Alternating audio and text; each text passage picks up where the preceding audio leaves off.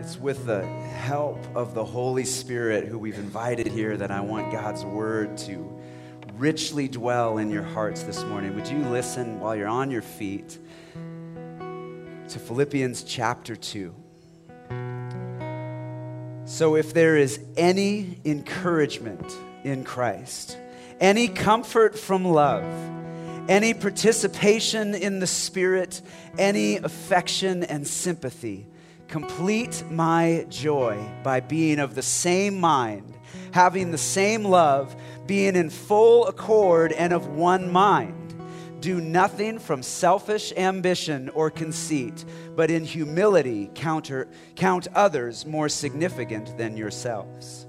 Let each of you look not only to his own interests, but also to the interests of others, having this mind among yourselves, which is yours in Christ Jesus, who though he was in the form of God, did not count equality with God a thing to be grasped, but emptied himself by taking the form of a servant, being born in the likeness of men, and being found in human form, he humbled himself by becoming obedient to the point of death, even death on a cross. Therefore God has highly exalted him and bestowed on him the name that is above every name, so that at the name of Jesus every knee should bow, in heaven and on earth and under the earth, and every tongue confess that Jesus Christ is Lord, to the glory of God the Father.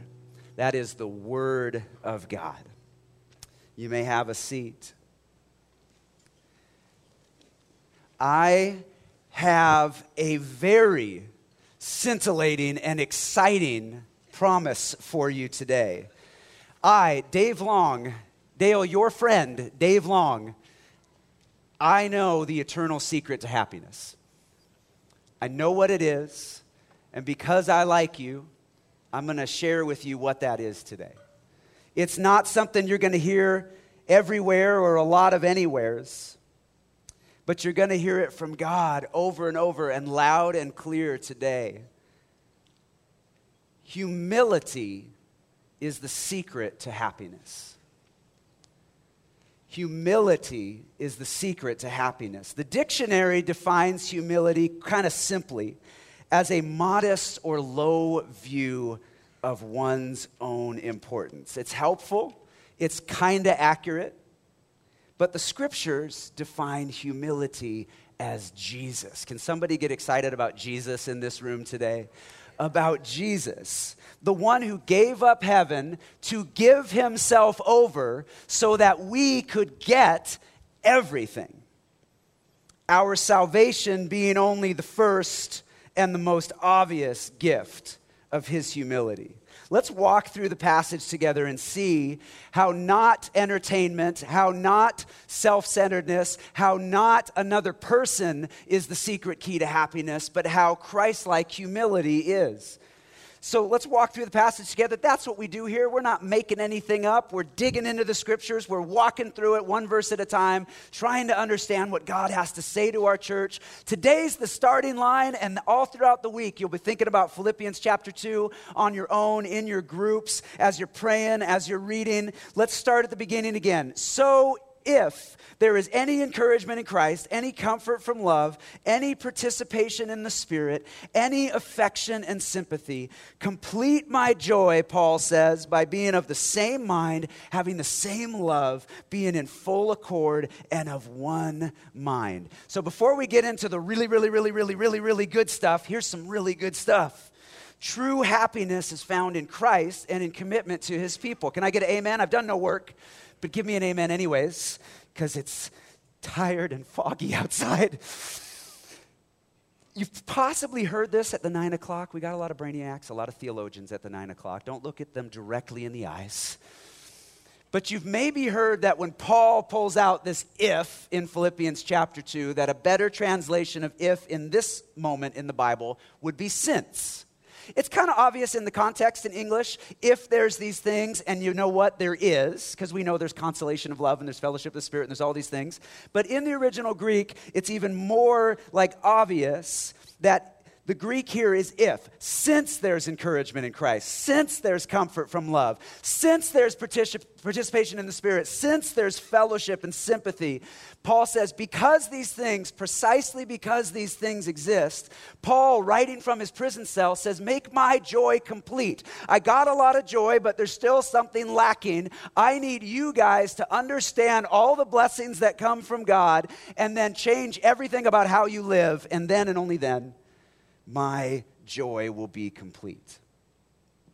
It's not if there are these things, but since there are. Look at what connectedness to God's family brings. A lot of times at Southside, we'll say, don't come to church for what you're going to get. Come for what you're going to give. But do come to God in a lot of ways for what you're going to get. And do come to God's family for what you're going to get. We get things like encouragement, comfort, love, supernatural teamwork, affection, even sympathy. Where are you going to get genuine sympathy other than from God and God's people? Wow.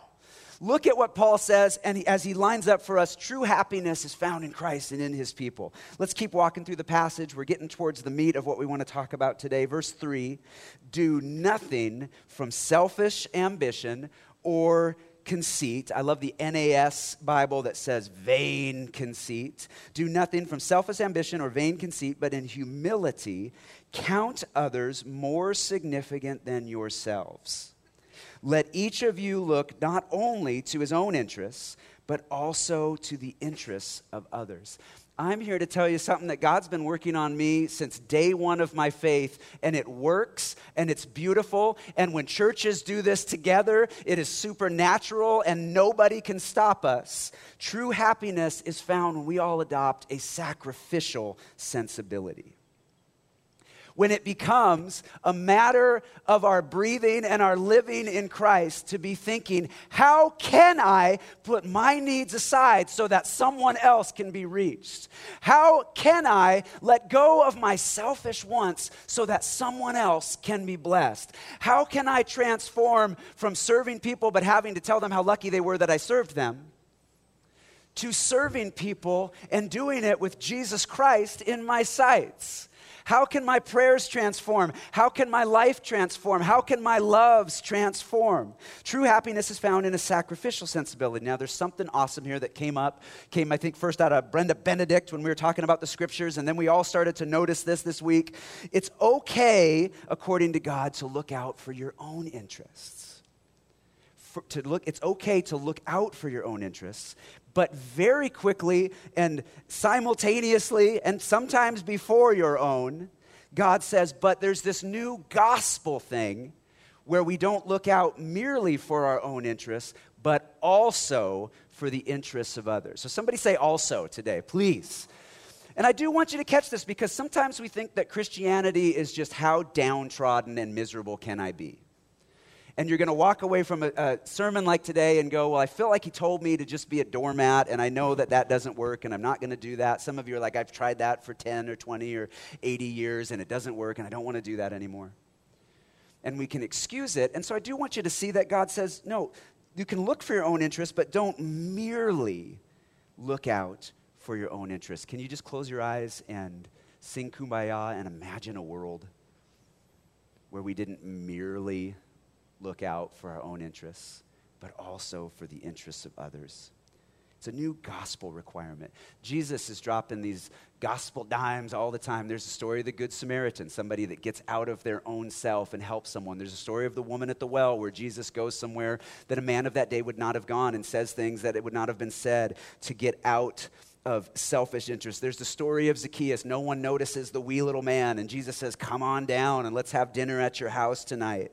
There's the harassed and helpless when Jesus looks out in Matthew 9 and everyone else just sees a crowd doing worshipy stuff, but Jesus felt compassion. You remember that scripture? Jesus felt compassion. He felt in his guts a pain and an agony for the people, in our case of Spokane, because he wouldn't go and look, oh, look, they've got the money, they've got the season tickets, they've got the cool house, they've got the sweet ride. He'd say, nope, they're harassed and helpless, they're distressed and downcast, they're whitewashing how they really feel, but inside they're hurting. Inside, there might be a hopelessness that's never going to see the light of day. And so Jesus brings this new gospel this new gospel requirement and sensibility of looking not only for your own interests, but also for the interests of others. Southsiders, we're called to be callers. We don't find holy huddles and then say, I've found my little group. We're always calling others from outside the church and even inside the church into fellowship and into our groups. We are tasked to be texters for the glory of God. How many of you weekly send at least one or two texts where you tell someone, man, I love you, or you're doing good in the Lord, or how can I pray for you? Imagine, again, close your eyes and sing What a Wonderful World by Louis Armstrong and picture what would happen if we were texting instead of you up and who dis, new phone. We were texting each other, how are you doing in the Lord? How can I pray for you this week? I'm sorry I can't get to you physically this week, but how can I be a blessing to you? We are invigorated as believers when we are inviters into the life and fellowship of the church and into personal relationship, and we are satisfied when we are servants. Now, you're good people, so it's hard to kind of bring the heat and the thunder at you today, but I'll tell you the truth. You're good people, you're people. And so much of what you and I are viewing at church is through the lens of, am I getting what I want? Much of what we view through our relationships in our home is, am I being respected or treated the way that I deserve? Much of what we view at work or on our campus or at our work, at a job site or anything where we may be is, what am I getting out of this? Am I getting what I am due? And Jesus says you are so much more blessed and so much more happy. Yes, care for your own needs, but not only to your own interests, but also to the interests of others. And we become satisfied. We become sated. We become so happy when we are servants. Somebody say servants today. There's a guy that used to bug me because he was a servant, but the way he would serve was always like he would never go through a door before anyone else. Like he was this dude that worked at a church, and he would always open the door for people, and there'd be like these standoffs, of like, no, you. And it was like Chip and Dale, not the dancers, but the squirrels, the chipmunks, no, after you. And that's a cool picture of it. But imagine if in a more spiritual, emotional, relational realm, we began to say, no, after you. Imagine when songs are playing that we wish were called, this song will be over in 2.33 minutes. If we were instead thinking, man, I look around, look how blessed that person's getting over there. What if you're the dour person that's like, oh, Dave, I wish you would stop being funny. Can you stop Niagara Falls, ladies and gentlemen? No. And instead of having that attitude, you go, I'm so blessed that that person who's having a rough week or that person who's not comfortable with church gets that ice broken, or on a Converse thing when it's too serious and you just want to be entertained, to look across the room and say, oh, I'm so blessed that that person is having their mind enriched by the Word of God right now. And we become not, I don't like it, I do like it, but what do we need? I was channeling the spirit of Gomer Pyle in my voice there for a moment. Finally, after 45 years of prayer, puberty hits. Congratulations to me. Verse 5, Niagara Falls, ladies and gentlemen, Niagara Falls. Have this mind among yourselves. How do I do this? How could I possibly not just look out for my interests, but also for the interests of others? Have this mind among yourselves, which is yours in Christ Jesus. I know, maybe don't stop in the middle of the scripture, but wow. Do you hear what's being given to you? Not try really hard to be spiritual, not follow this little secret spiritual way that some people know and some people don't.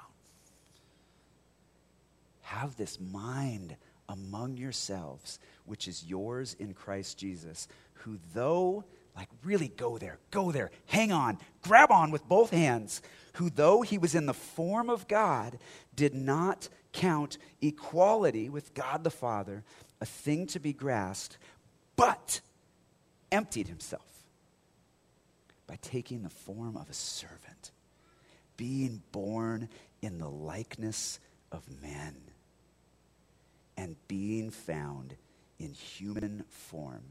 This is Jesus we're talking about. he humbled himself by becoming obedient to the point of death, even death on a cross. True happiness. We're not talking about the fleeting happiness of my team won, or in my case, my team's not playing today, so it's going to be less depressing. No, it's this rich Philippians joy, rejoice, and again I say rejoice. True soul happiness is found in imitating Christ's sacrificial service. There's too much, so I want to just put a spotlight on the spiritual truths that are in Philippians 2, 5 through 8. And I want to hear some amens because I just don't know what else we would say after some of these. We are given the mind of Christ. Whoa. Wow. Don't undersell that in your life, that when you hit a conundrum or a trial or a conflict, you don't have to Google it. You don't have to wonder what might be the best way forward all the time.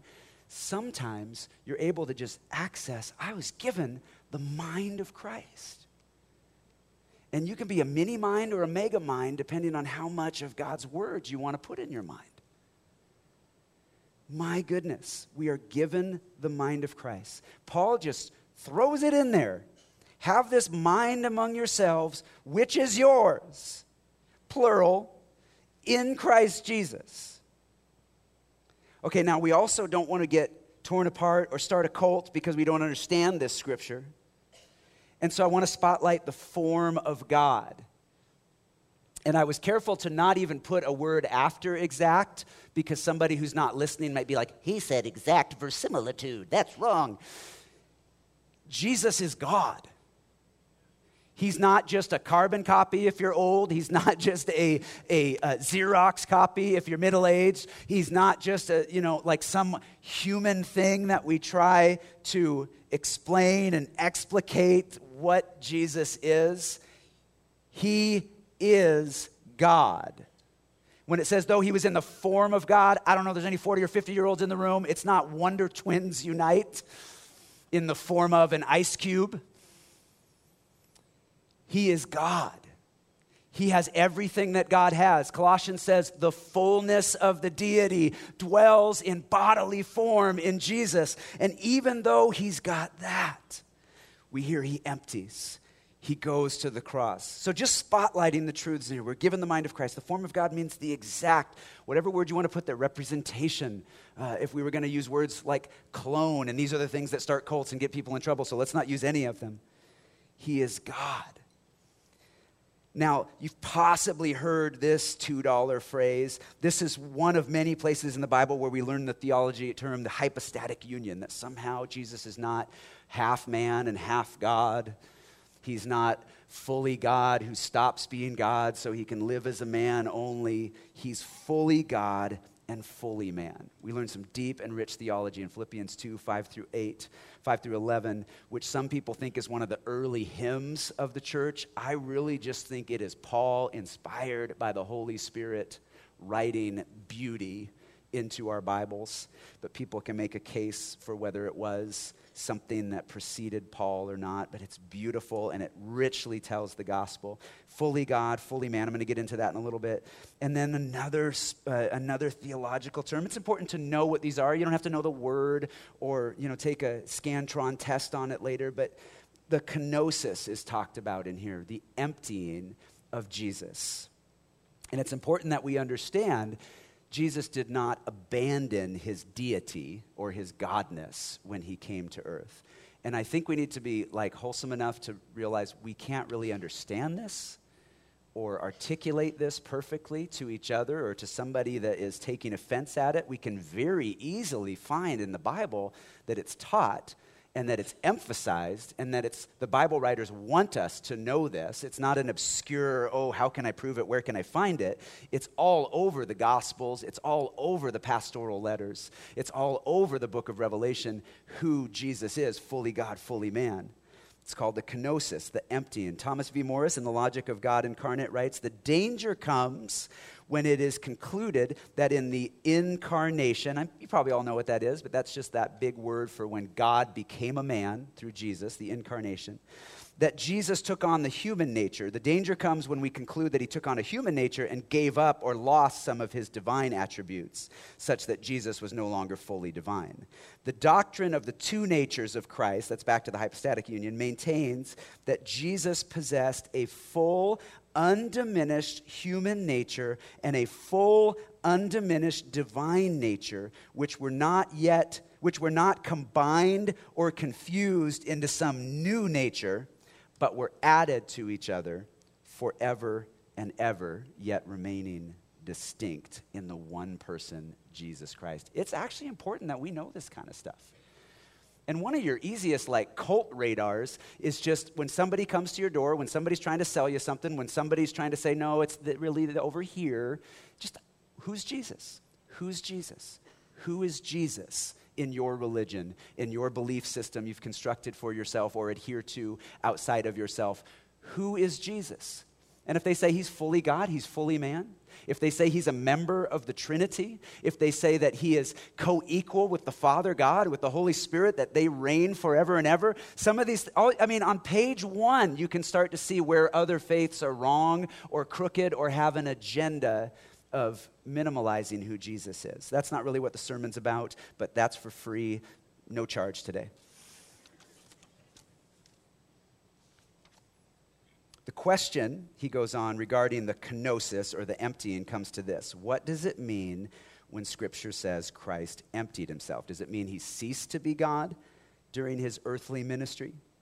Certainly not, or he would never have been God to begin with. Simply put, Jesus fully embraced his humble role to become as or like a man. Read John 1 for one of the most simple renderings of it.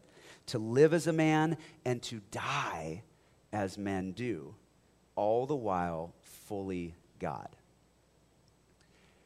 And I got to tell you, this is one of those where I just say, have faith.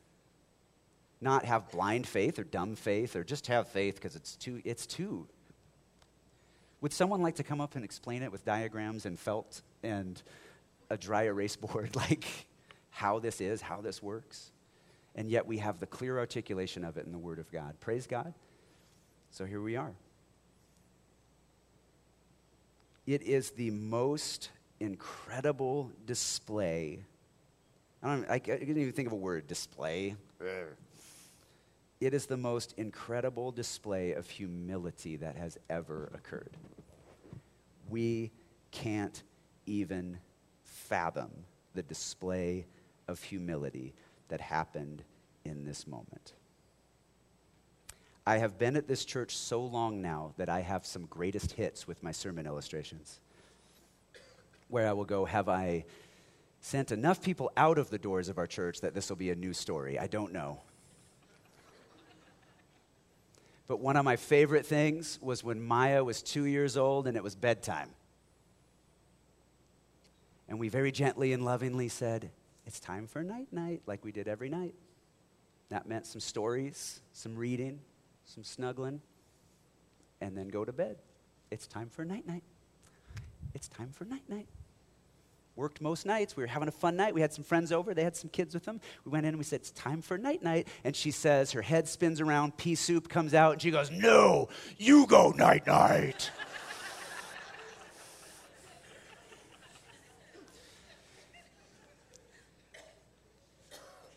And you know those moments as a parent when you laugh, but you're not supposed to because they did something wrong.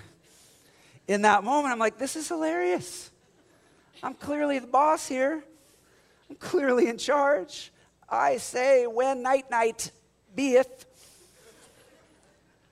But she has the unmitigated audacity to tell me, her father, no, you go night-night. And in a cosmic way, the power of God in the person of Jesus Christ had to endure in real time so many no, you go night-nights.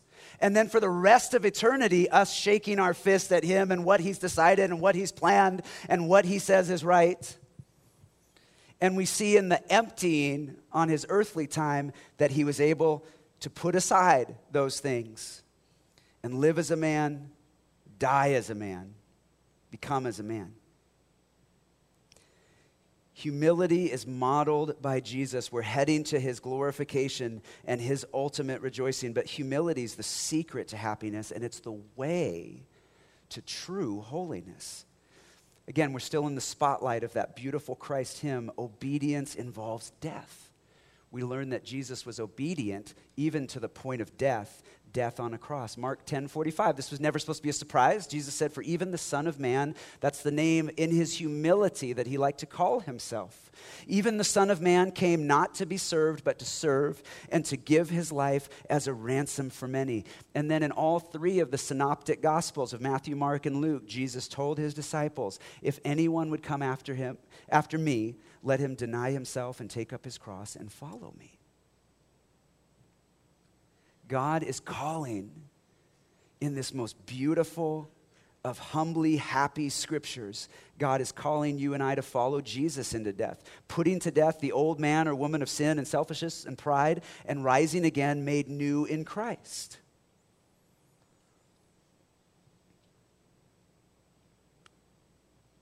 Back to the main passage now as we finish up the last several verses. Verse 9. What did Jesus get for this radical death obedience, this cross obedience, this kenosis emptying of himself? Therefore, because of it, God has highly exalted him and bestowed on him the name that is above every name, so that at the name of Jesus, every knee should bow in heaven and on earth and under the earth, and every tongue confess that Jesus Christ is Lord, to the glory of God the Father. I've heard it taught so well in the past that the name that gets bowed at and tongues confessed and calling the Lord, the name is not Jesus or Yeshua. The name is Lord. The name of Jesus is Lord Jesus. And for his emptying, for his sacrifice, for his obedience, for his propitiation for our sins, comes this ultimate reward of exaltation. And true happiness is when that humility is rewarded. We all want greatness, love, adoration, acknowledgement, thanks.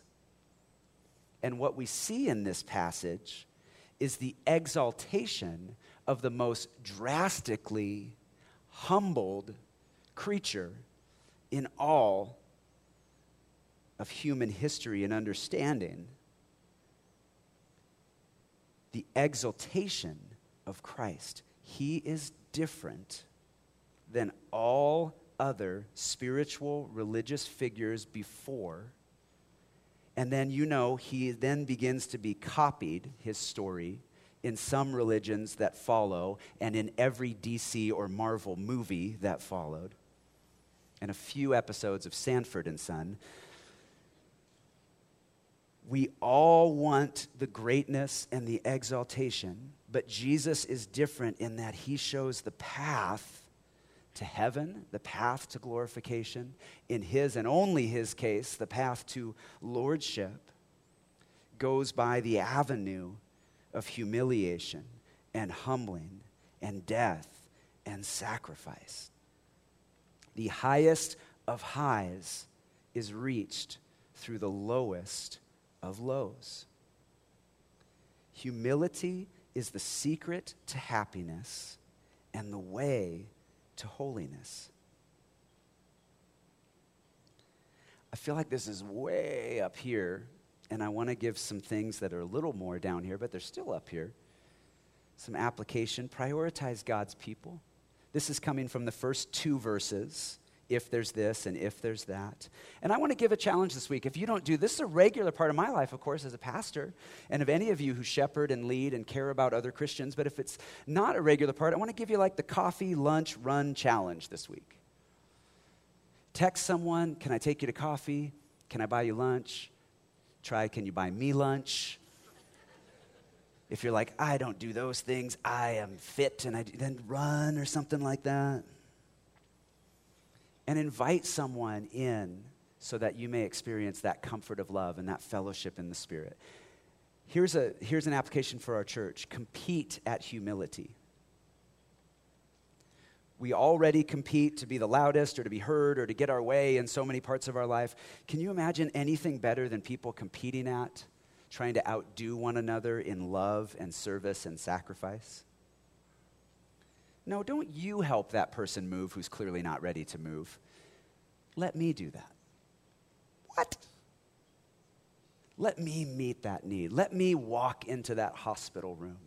Let me not put my own selfish things in front of what God might be calling us to do. And say, no, let me. Wife, let me forgive you. No, husband, may it be my privilege to forgive you. That one's funny, huh? Yes. I know a good counselor. Learn to empty yourself. I mean, if Jesus could at that level, what of us? I gave you some scriptures at the bottom of your notes. Do a deep dive. I gave you you're not going to get the bends if you do the verses I did. Do a deep dive on Christ's sacrifice. Sometimes just to get a fresh view of who I am and what I'm really about and why I'm complaining all the time, it's helpful to look at who Jesus was, what he did, the example that he set. And then I go, thank you, Lord, for doing that for me. Some of you today, I hope, at all three services need to hear this. Repent of sin and turn to Jesus Christ.